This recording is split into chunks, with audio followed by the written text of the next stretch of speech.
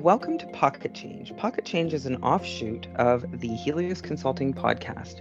During Pocket Change, we interview and discuss different issues and topics that surround change leadership and help sustain and support long-term anchored change.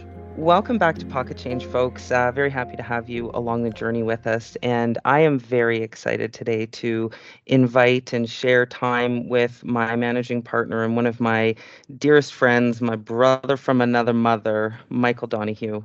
Mike, welcome to Pocket Change. Hi, Kate. Thank you for letting me be part of Pocket Change. I love the name. It's a fantastic concept. I really appreciate it. Yeah, absolutely. We can thank Twyla Risby, one of our consultants up in the north, too, for helping us name it. It was one of the things we came up with in a brainstorming session when we first came up with the concept of Pocket Change, the quick-paced, reflective way to share change management information and change leadership with our listeners. So thanks. So today, Mike, we wanted to have a conversation about resiliency and some of the resiliency factors. Of course, folks know that at Helios, change leadership is the core of a lot of what we do. And within that, of course, we have our resiliency factors. And, one of the things that I would love to talk with you about is self-confidence. Self-confidence as a leader, as a professional, self-confidence as someone on the come up, because you've really done the come up. And so maybe, I know we had our initial Helios podcast and we kind of did a little bit of introduction, but I don't know that everybody knows who Mike Donahue is. And so maybe we could just start there with a little bit of storytelling about who you are, where you came from, and how you got to the position of being the managing partner here. Wow. So that opens up a huge amount of thoughts there, Kate. And I'll tell you this. I come from a background, and I'll share it with anybody who wants to listen. We weren't the wealthiest family. In fact, for much of my childhood, we were fairly poor. And so I started working. My very first job was in a fairground, convincing people to spend money to throw ping pong balls into goldfish bowls. And so at the age of 11, 12 years old, I got a summer job at this fairground in the town that I grew up in. And in order to make any kind of pocket money, I would work there and I would stand there and call out into the crowds, 3 balls for 50p and these sort of things, and try to get people to buy this product. So in terms of self-confidence, it was forced. It's not something that was inherent in me. Most of you who know, I'm actually a shy person, and the self-confidence and the projection of who I am is actually a forced behavior I've had to develop. This forced behavior, when you start to display confidence that isn't grounded in empathy and humility, it comes across as arrogance. And for many years in my career, I pushed that self-confidence, and where a strength is, it becomes a weakness. People didn't really want to talk to me because they felt I was intimidating and too confident and these things. One of the biggest learnings that I've had is to temper that self-confidence with humility and empathy. And that's something that has happened in the last 5 to 6 years, maybe a little bit earlier than that.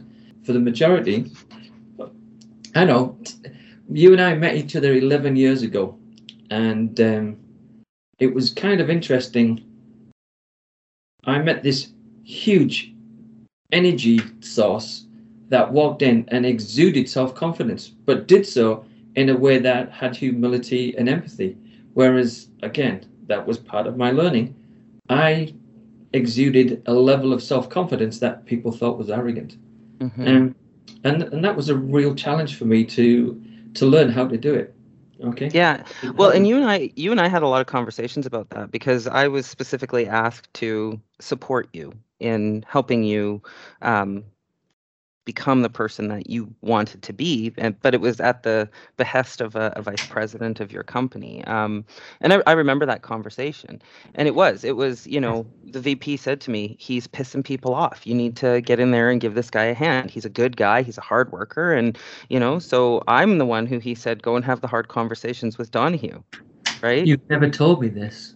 Yeah, lies, lies. I have so, and I mean, how many times did we sit down and have a conversation where I was telling you, hey, Mike, that was a really great meeting and we had really great outcomes, but you offended people. I could see their body language changed when you would stand at the front of the room and facilitate these conversations, and it wasn't intentional. It was that soft confidence that was coming through, and your deep, deep knowledge in your practice, right? And the purpose that you were there on that project, I think, was also a driving factor. You were kind of the eyes and the ears of the joint venture partner on that particular project. And Yeah. so you were kind of seen to be a little bit of the government, right? In some cases. And I think that was also something that made people fearful in that case, right?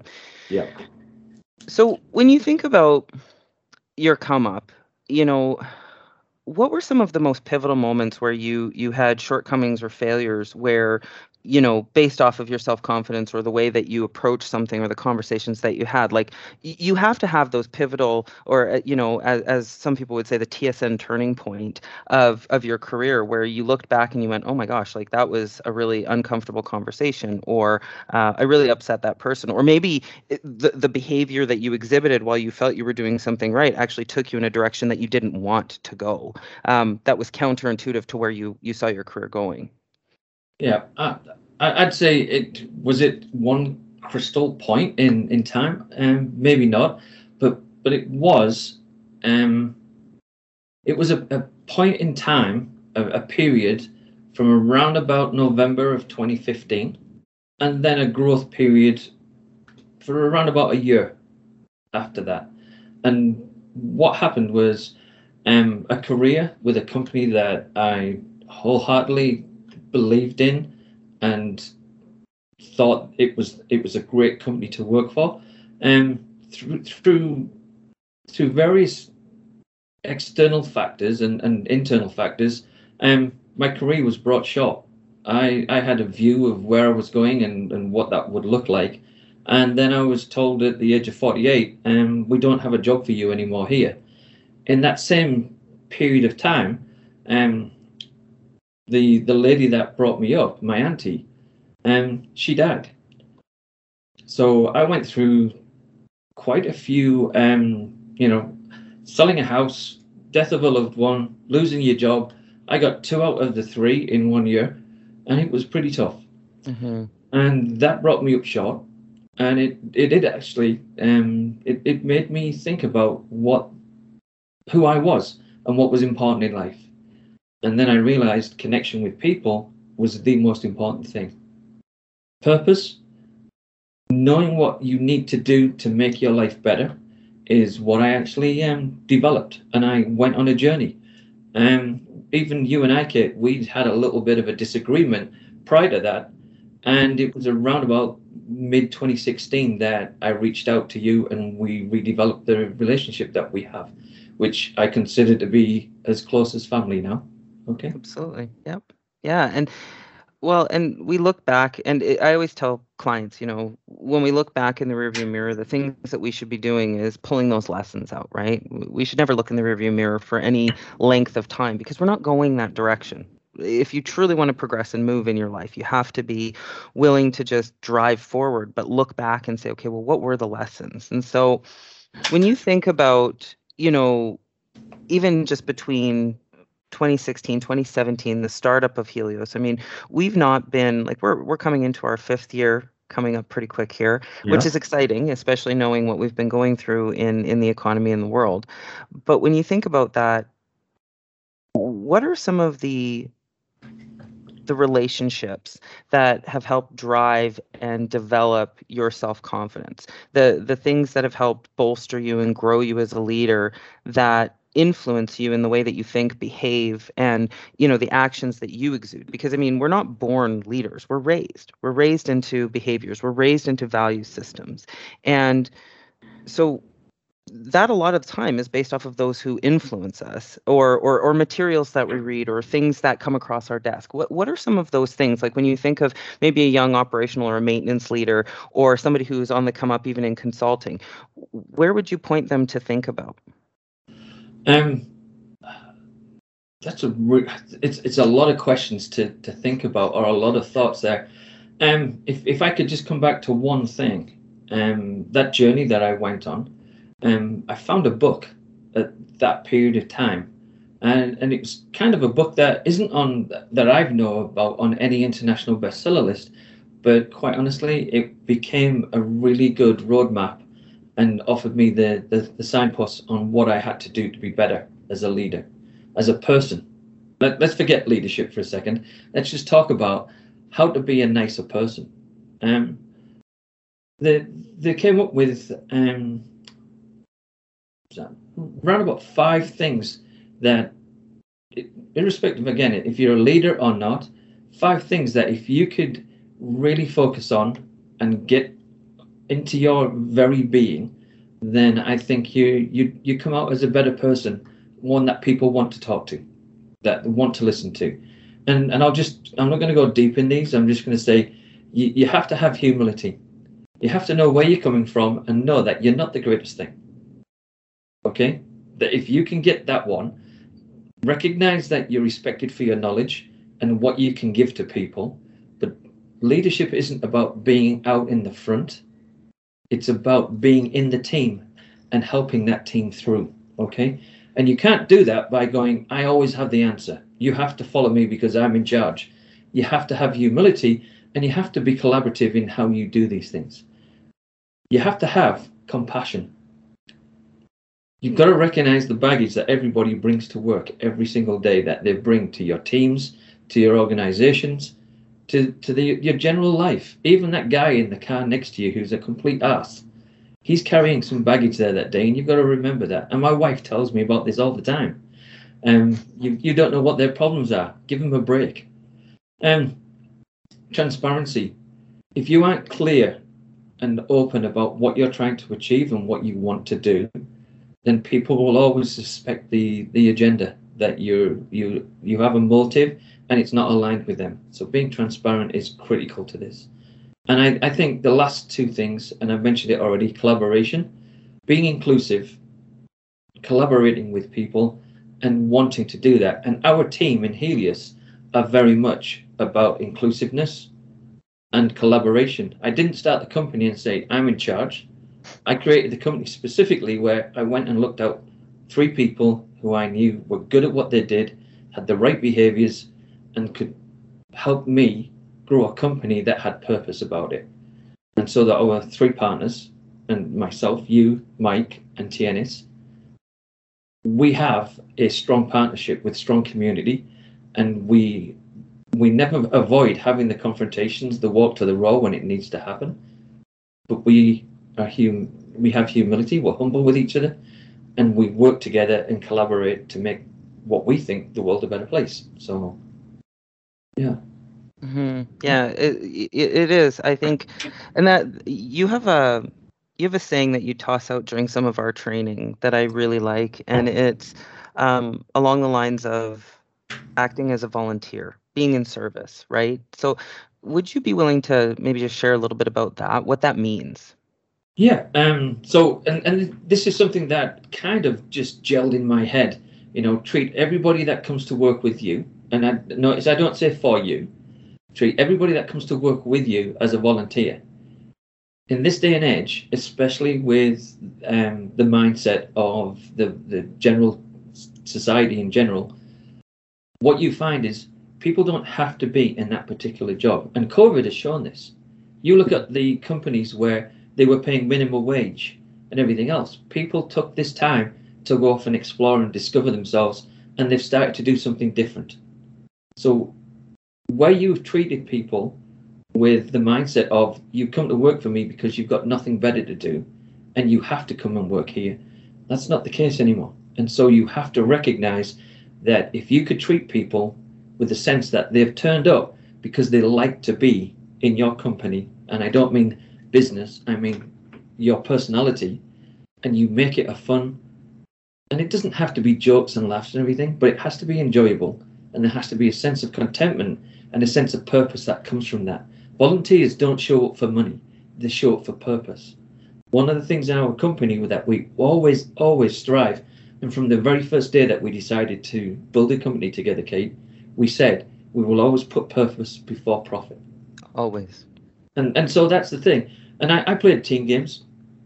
I played games like I played a rugby back in my youth and early 20s, and I didn't turn up to train on a Tuesday and a Thursday because I got paid for anything.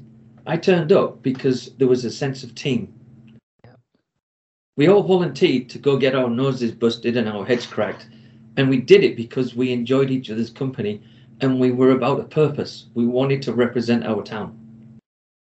So if you can get people to start feeling like volunteers rather than wage slaves, I think you're in a better place as a company.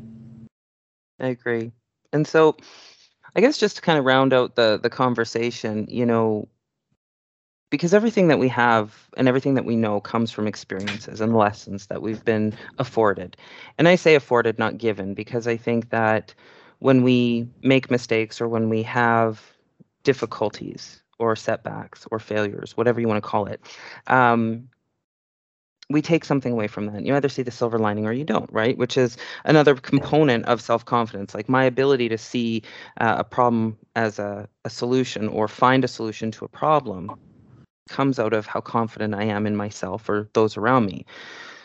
So thinking about that, when you think about your most valuable life lesson, what was that valuable life lesson that got you to this point to be the resilient leader that you are? And when did it happen, and who taught that to you, or who helped facilitate you through that, get you through that? So again, there are things in life that are so frightening that most of the things don't even carry the weight that you should put on them. And resilience is about that. It's about looking it straight in the face, looking at the problem and saying, how bad is this? Mm-hmm. The next thing that I would say is, can I do something about it right now? If I can't do it about it right now, why am I worrying about it? If I can do something, I better be doing something about it. So that was a life lesson that I took on, because I used to fret at work when I very first leadership jobs. I used to worry, am I good enough? Have I got the skills? And quite honestly, in your first leadership roles, nobody has the skills. No. Right? I would say I'm still learning them. But what I would say is, of all the things that could happen, the things that keep you awake at night, classic line from Baz Luhrmann's Everyone's Free to Wear Sunscreen, right? The real problems in your life are liable to hit you on an idle Tuesday afternoon. Mm-hmm. You don't even see them coming. So fretting and worrying about things is not a mindset. And so that forms the basis of my resilience. And again, I learned it at probably around about the age of 22, 23, when I first started to take on roles that had challenge and high expectations of what I had to do. Okay. But yeah, that's probably one of my resilience things. I'll also share with you is, I think you in fact, it's not, I think, I know, you and I were having a conversation and you said, resilience, it's about looking at the scales and for every bad thing that's happening in your life, finding something positive to balance that out with. And as long as you can get more on the positive than on the bad side, you're going to be in a good place. Absolutely. And it comes back to gratitude, right? Like you can wake up and be having the worst start to your day. And, we've all experienced trauma in our lives, and no one's trauma it's not a competition, right? But how often do you wake up? And I think I said this in one of our earlier podcasts, is how many times can you wake up and say, okay, well, I'm grateful for the fact that I'm alive. I can see. What are the things that are the very bare minimum? I might be having an absolutely terrible day, but gosh darn it, I've got 10 fingers and 10 toes. And that alone helps me be an above average individual in some cases, right? And that's exactly it. It's how do you find the silver lining to the grayest clouds on the darkest days? And that is the foundation of building your resilience. And I'll also say this as well. It's okay to have bad days. Absolutely. It's okay to feel miserable on a day. You just got to, when it goes into more than 3 or 4 hours and you've done nothing about it, then you really need to have that conversation with yourself. Go look in the mirror, or if you can't find a mirror, go find somebody that you trust and share what you're going through and saying, how what would you do? How can you help me? Because I'm having a bit of a hard time getting through this one. Because in this day and age, the pace of life and everything else that goes with it, I know this sounds trite, we need people that we can trust who will give us a balanced view, because sometimes our balance is off. Okay. Absolutely. Absolutely. And I think even more so when we start to think about mental health and the erosion that we've seen systemically just as a result of being isolated and removed from families, friends, activities, the things that fill our souls, right? We've had to redefine what this means. And even more so, and we'll walk down this path in a later podcast, but around men's mental health. And I think, Mike, it's a really powerful conversation when other men hear men saying it's okay not to be okay, and it's okay to reach out for help if you can't look at yourself in the mirror and find those silver linings, because not everybody can. And you've been given a really good foundation, but if we think of the foundation of resiliency, it's almost like you have a concrete pad when you're born, and everybody gets put on this little concrete pad. And so when we're born, we have this clear foundation, and those little tiny fractures come from multiple hits of growing up and experiencing life, and they're normal, but they're normalized and corrected if and only if you have people surrounding you who are capable of being those masons to come and fix that concrete when those shatters happen. And you and I have very similar stories in how we were raised, and it's interesting how well aligned we actually are. We've got fractures that nobody was ever able or could repair for us. And we've learned through relationships and through problem solving and just through becoming resilient and, taking the bull by the horns, and, and through the gracing, of anything good, that we're both mentally well and we don't have mental illness that affects us. We've been able to work around them or work through them or move past those, where there are a lot of people who are not in that position. And so you see grown people who behave in ways that almost feel unspeakable because of the fact that they've got this fractured foundation that's beneath them, right? I think what you're saying there is so true.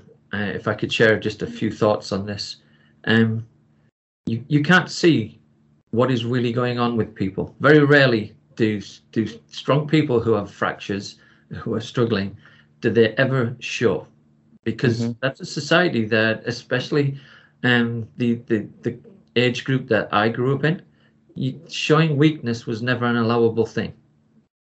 And yet I was fortunate to be at a retreat last week for business owners and entrepreneurs. There is a group of us, and once a year we come together and we share our business plans, how we're going to do things, and what issues and things are bothering us. And there was one gentleman there, he showed immense courage. He actually stood up and shared with a group of around about 12, 13 people that he was struggling and that he had suicidal ideation thoughts. And I won't go into any more details than that, other than at the end of what he said, we were asked any thoughts or questions, and I just said one thought. The amount of courage it took that person to stand in a room and share that was immense. And it takes a lot of guts and courage to be able to do that and to keep going on. And looking for that, I immediately reached out and offered an ear, or coffee date, anything, just to help him if that was what he wanted. But you've got to look at that, and that's when that humility and empathy kicks in as a leader, as a person, that if you can actually see someone that needs help, take the time out, because you'll never know if you need that help again from somewhere else. Think about it as paying it forward. Okay. Absolutely. So powerful. So powerful, Mike. Mike, I want to thank you for taking the time to spend some time with us. And I really look forward to having you back on Pocket Change again, and for you and I to collaborate on the overall Helios podcast on maybe some more of our technical stuff. But this has been a really meaningful conversation. And I just sincerely appreciate your openness and your willingness to share and be vulnerable with our Pocket Change listeners. Thank you, Kate. And one of the things that we teach is you can't build trust in a team if you're not willing to be vulnerable yourself. Amen to that. That is critical. Okay. Thank you, Kate. Thank you. Thank you to our listeners. This has been another episode of Pocket Change. Please, if there is any content or anyone that you would like to see featured on here, please don't hesitate to let us know. Drop us a comment in the comment box below.